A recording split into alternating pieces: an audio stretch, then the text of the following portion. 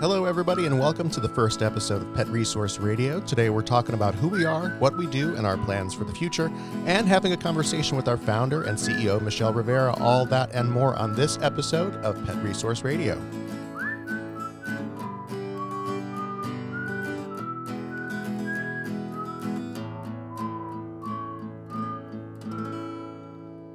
From the Pet Resource Center of Kansas City. I'm Sierra Howe. And I'm Dave Shapiro. And you're listening to Pet Resource Radio from the Pet Resource Center of Kansas City. We're a nonprofit organization whose goal is to keep pets and people together. We'll be telling you more about us in a bit, but first we have some pet news.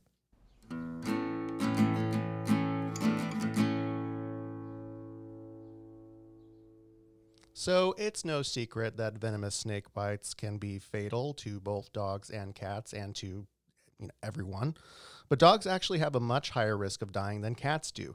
In some cases, as much as twice as high a risk. Now, a study out of the University of Queensland in Australia is helping us understand why that's the case. Associate Professor Brian Fry and PhD student Christina Zdenek led a team of researchers to look at the effect of snake venom on the mechanism in the blood that helps with clotting.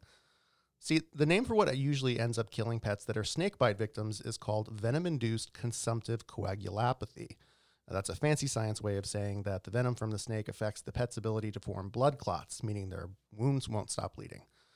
The research team used a machine that's called a coagulation analyzer to test the effect of a number of different snake venoms on cat and dog plasma, and found that all snake venoms worked faster on dog plasma than cat plasma.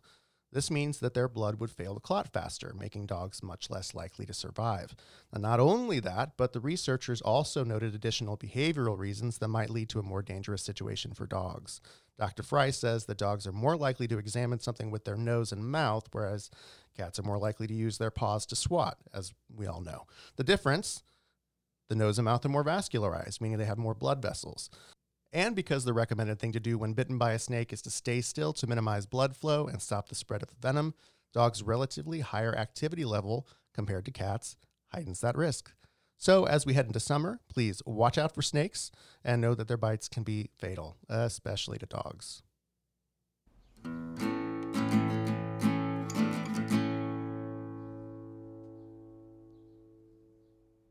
So our name, the Pet Resource Center of Kansas City, is new, and it represents the support we provide our community of pet owners, specifically those who are struggling to make ends meet.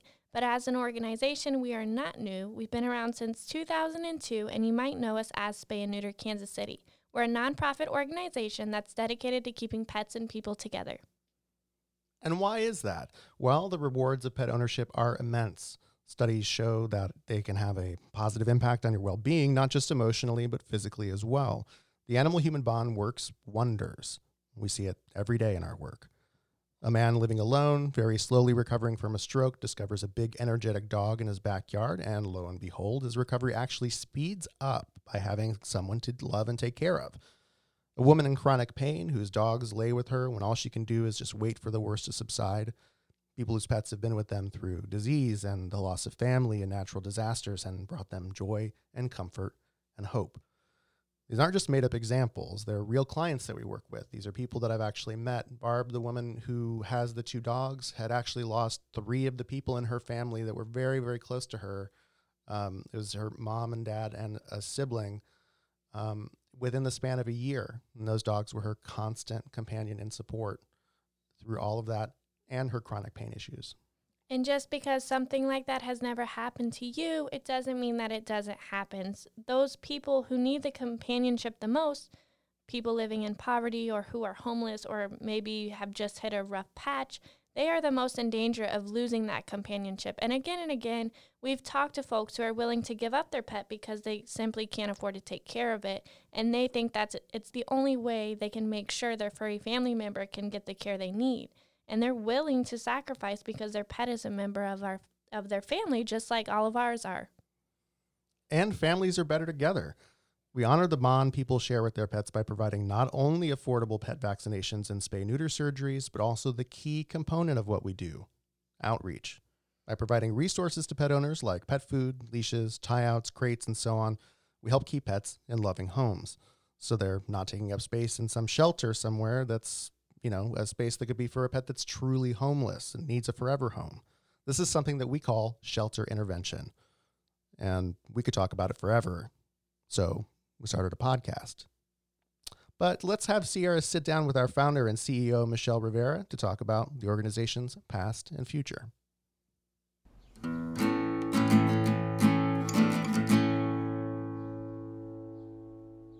So in order for us to talk about the many great things we're looking forward to doing as PRCKC, it's important to understand how we got here in the first place. So today I have with me Michelle Rivera, the CEO and founder of Pet Resource Center of Kansas City, formerly known as Spay and Neuter Kansas City.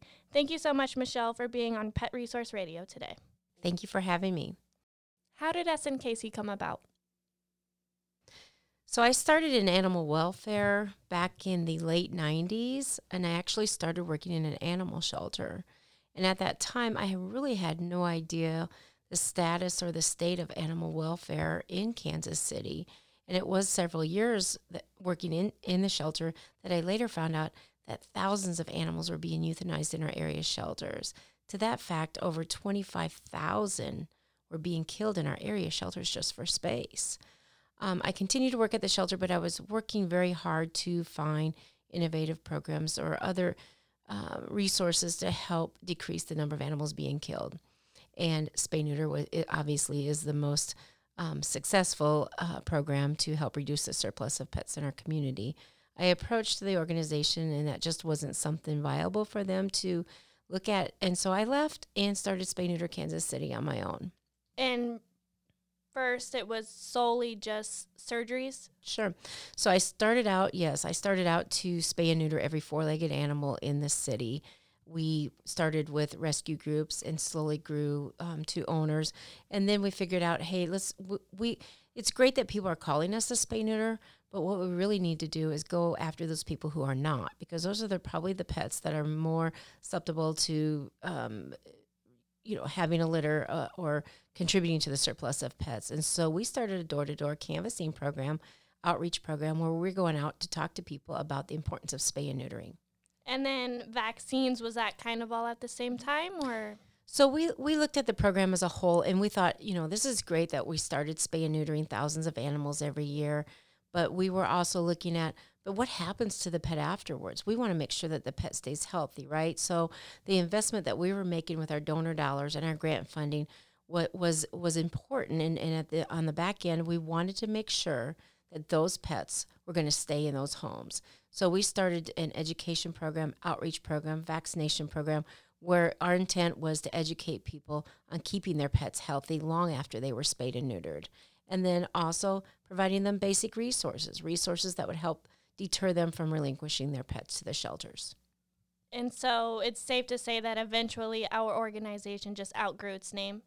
Yeah, we've spayed and neutered over 130,000 pets and have reduced the surplus of pets so much that, there's no more animals being killed in our shelters, first and foremost, but a 30% reduction in shelter intake and over 50% decrease in animal abuse cases and neglect cases in our community. So that's huge. And while we're going to continue to spay neuter, our mission, our focus now is really that pet retention and keeping pets healthy. And why did we pick the name Pet Resource Center of Kansas City? Well, that was a year-long process for us. It was very difficult. We took our time, but we wanted the name to fit us perfectly. So we did work with a local marketing company that listened to us and listened to our needs and our visions, and they helped us pick out our name. And I think it's very fitting for all the work and effort that we do in our community. What types of projects are we currently working on as Pet Resource Center? So our focus and our vision short term is to provide spay and neuter, vaccinations, and pet food pantry to those in need right now in our community, as well as additional resources where we might be able to work with our local shelters and our rescue groups to be that intervention program that says, that helps those pet owners who are faced with having to relinquish their pets, that we stop and we say, hey, are there local resources in town, from food pantry to just basic behavior training or something where we can deter that pet from having to be relinquished to the shelter. And And what other projects or big things do we have on the horizon? One of the things that we just started, and especially with COVID, we've started a mobile clinic where we can go out to help those pet owners in the neighborhood. And that's important for multiple reasons. First, we want to keep our staff and our community safe, but it also helps us to get out there and see the situation that the pet might be living in, and help us to assess whether that pet owner needs additional resources, a dog house or other, parasite control or whatever it might be. We want to make sure that pet is living in a happy and healthy condition. And so you see us continuing mobile vaccines once COVID eventually goes away? Yes, I not only mobile, but pop-up education booths at street corners and community centers, and really immersing our team. I see more and more of our team and volunteers working deep into our communities to help bring the services to the people in need. And then I know these past few months aren't necessarily what we all had imagined, but is there anything that we have learned during this time that we'll take with us moving forward besides the mobile vaccines? Like any other big things, projects, services? I think the one thing that we've learned is we're working more efficiently. We're looking at different ways that we have to serve our community. And I think the way that we are serving them now because of COVID and keeping people safe is actually truly more efficient than the way that we were doing things before. Thank you, Michelle, for being on Pet Resource Radio today. We all appreciate it so much. Absolutely. Thank you.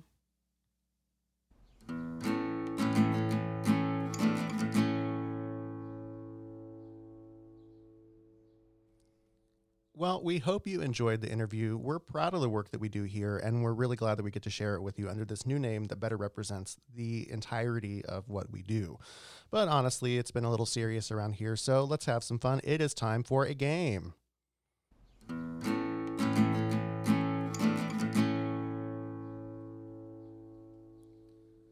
Okay, this is Family Feud style. I've got, Sierra has no idea what's coming here. Nope. All That right. is a fact. But So- I'm ready. All right. So what I have here in my hand are the top 10 reasons that people relinquish pets. This is from 2019. I'm going to say top 5 answers on the board. Okay. Okay. And because they have it divided by dogs and cats, but they're actually the same, the top 5. So let's go with that. All right. Give me one reason that people relinquish their pets. They cannot afford either medical expenses or other resources. Not in the top 5. Okay. Am I going again? Yep. They have a baby. Okay, this is going well.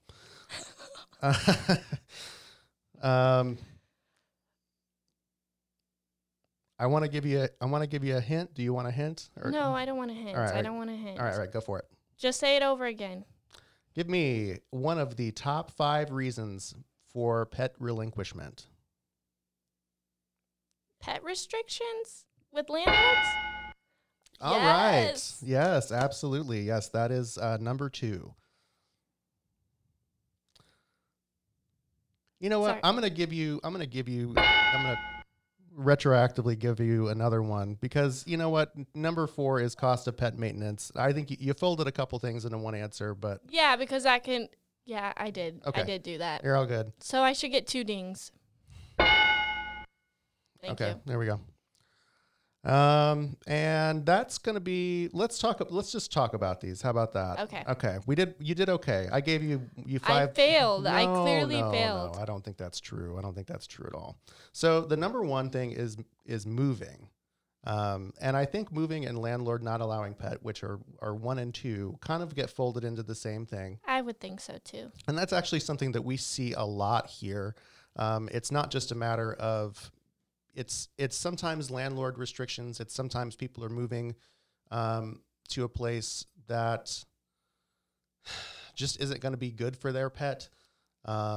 Sometimes there's any number of reasons that people do that. But one of the main things that we try to do here is in terms of shelter intervention, we're trying to make sure that that isn't the case. One of the things that we found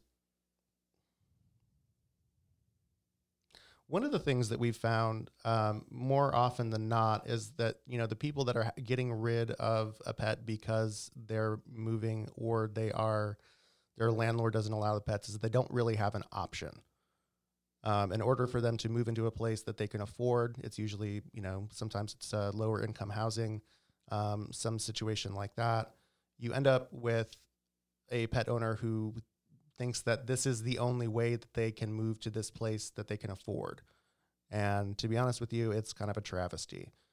And it's one of those things that when you donate to us here at the Pet Resource Center of Kansas City, you're helping us work with landlords, work with prospective tenants, to try and get people into places that are pet friendly, and to get landlords to understand that it's important for places to be pet friendly if you want happy, healthy families living in your properties. Now, that's not something that everybody wants. Some landlords don't care.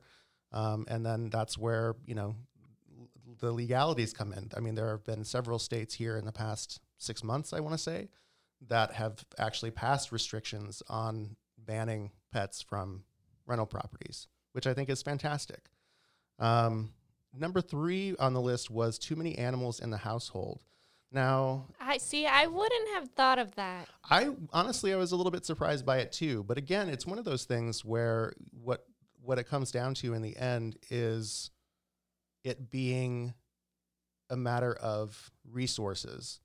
Maybe these people with too many animals in the household didn't have money to get the pet fixed, and they ended up with a litter, and nobody would take the litter of dogs, and they didn't know what to do. And so they end up with a bunch of dogs, and it's just too many, and they end up having to take them to the shelter. Whereas, programs like ours, we come in and we work with people regardless. Like we don't turn people away for their inability to pay. That's what it boils down to. Because it's important. Those services are super important to make sure that we're preventing that huge, outflow of pets that end up in shelters. It's just, it can be frustrating, I think, sometimes to see how many people don't know what resources there are out there. And 1, 2, 3, 4, 5. Wait, number 4, cost of pet maintenance. So that was folded into, what you said. Which includes medical. Yes. Yes. What was the there other? is, so if you go all the way down with dogs, pet illnesses is further down the list. Okay. So it's there. It just wasn't in the, and honestly, the difference between some of these, it's like 7%, 6%, 4%, 5%. So they're all pretty equal in terms of the respondents. But they're all equally important. They are all equally important.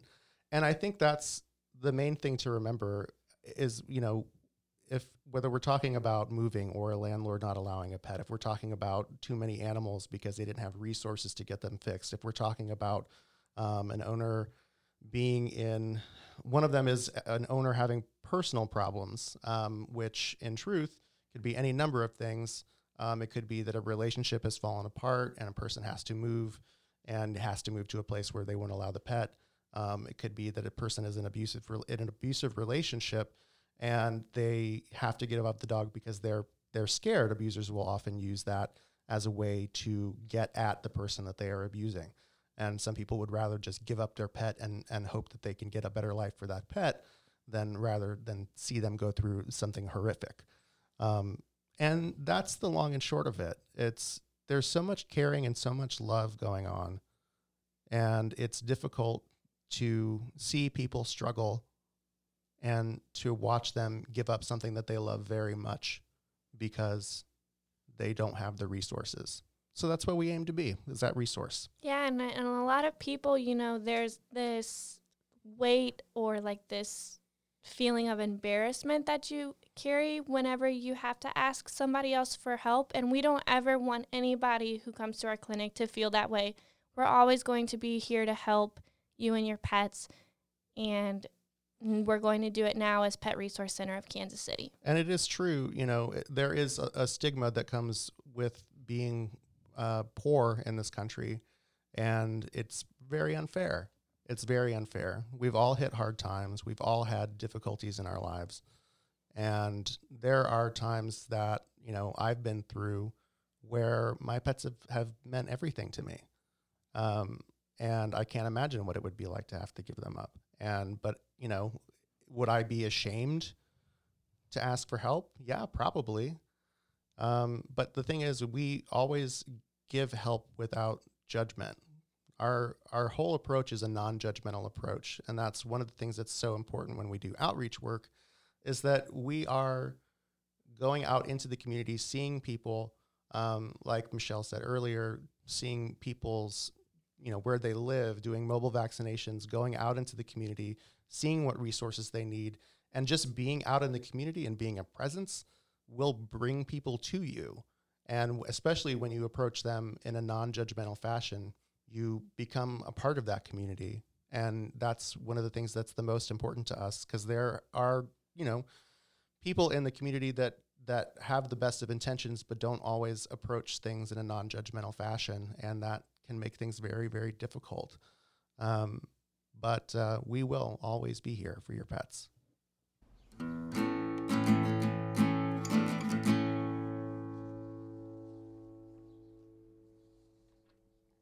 Okay, folks, that's going to do it for this episode. Thanks again to Michelle Rivera for sitting down with us. Our website is prckc.org, where you can find all of our information and find out ways to donate so that we can continue to do amazing work in our community. We'll be putting out new episodes every 2 weeks, so if you enjoyed this show, make sure you subscribe and write us a review, good or bad. We want to hear what you have to say. I'm going to disagree with you. I only want the good reviews. You got questions, topics you want to see us cover, or just want to give feedback, email us at podcast@prckc.org, or reach out on social media, on Twitter at PRRpodcast. And on Facebook, you can find us at facebook.com/PRRpodcast, or just search for Pet Resource Radio. We'll be posting about new episodes, links to sources for our show, and of course, resources for pet owners. We'll also be sending out a call occasionally for folks to give us questions they want to ask a vet on our well-named upcoming segment, Ask a Vet. And now we say goodbye to you. For Sierra and myself, tail wags and purrs to you and yours. And as Mark Twain said, when a man loves cats, I am his friend and comrade without further introduction. But then, of course, as the great comedian Elaine Boozler said, my fashion philosophy is, if you're not covered in dog hair, your life is empty.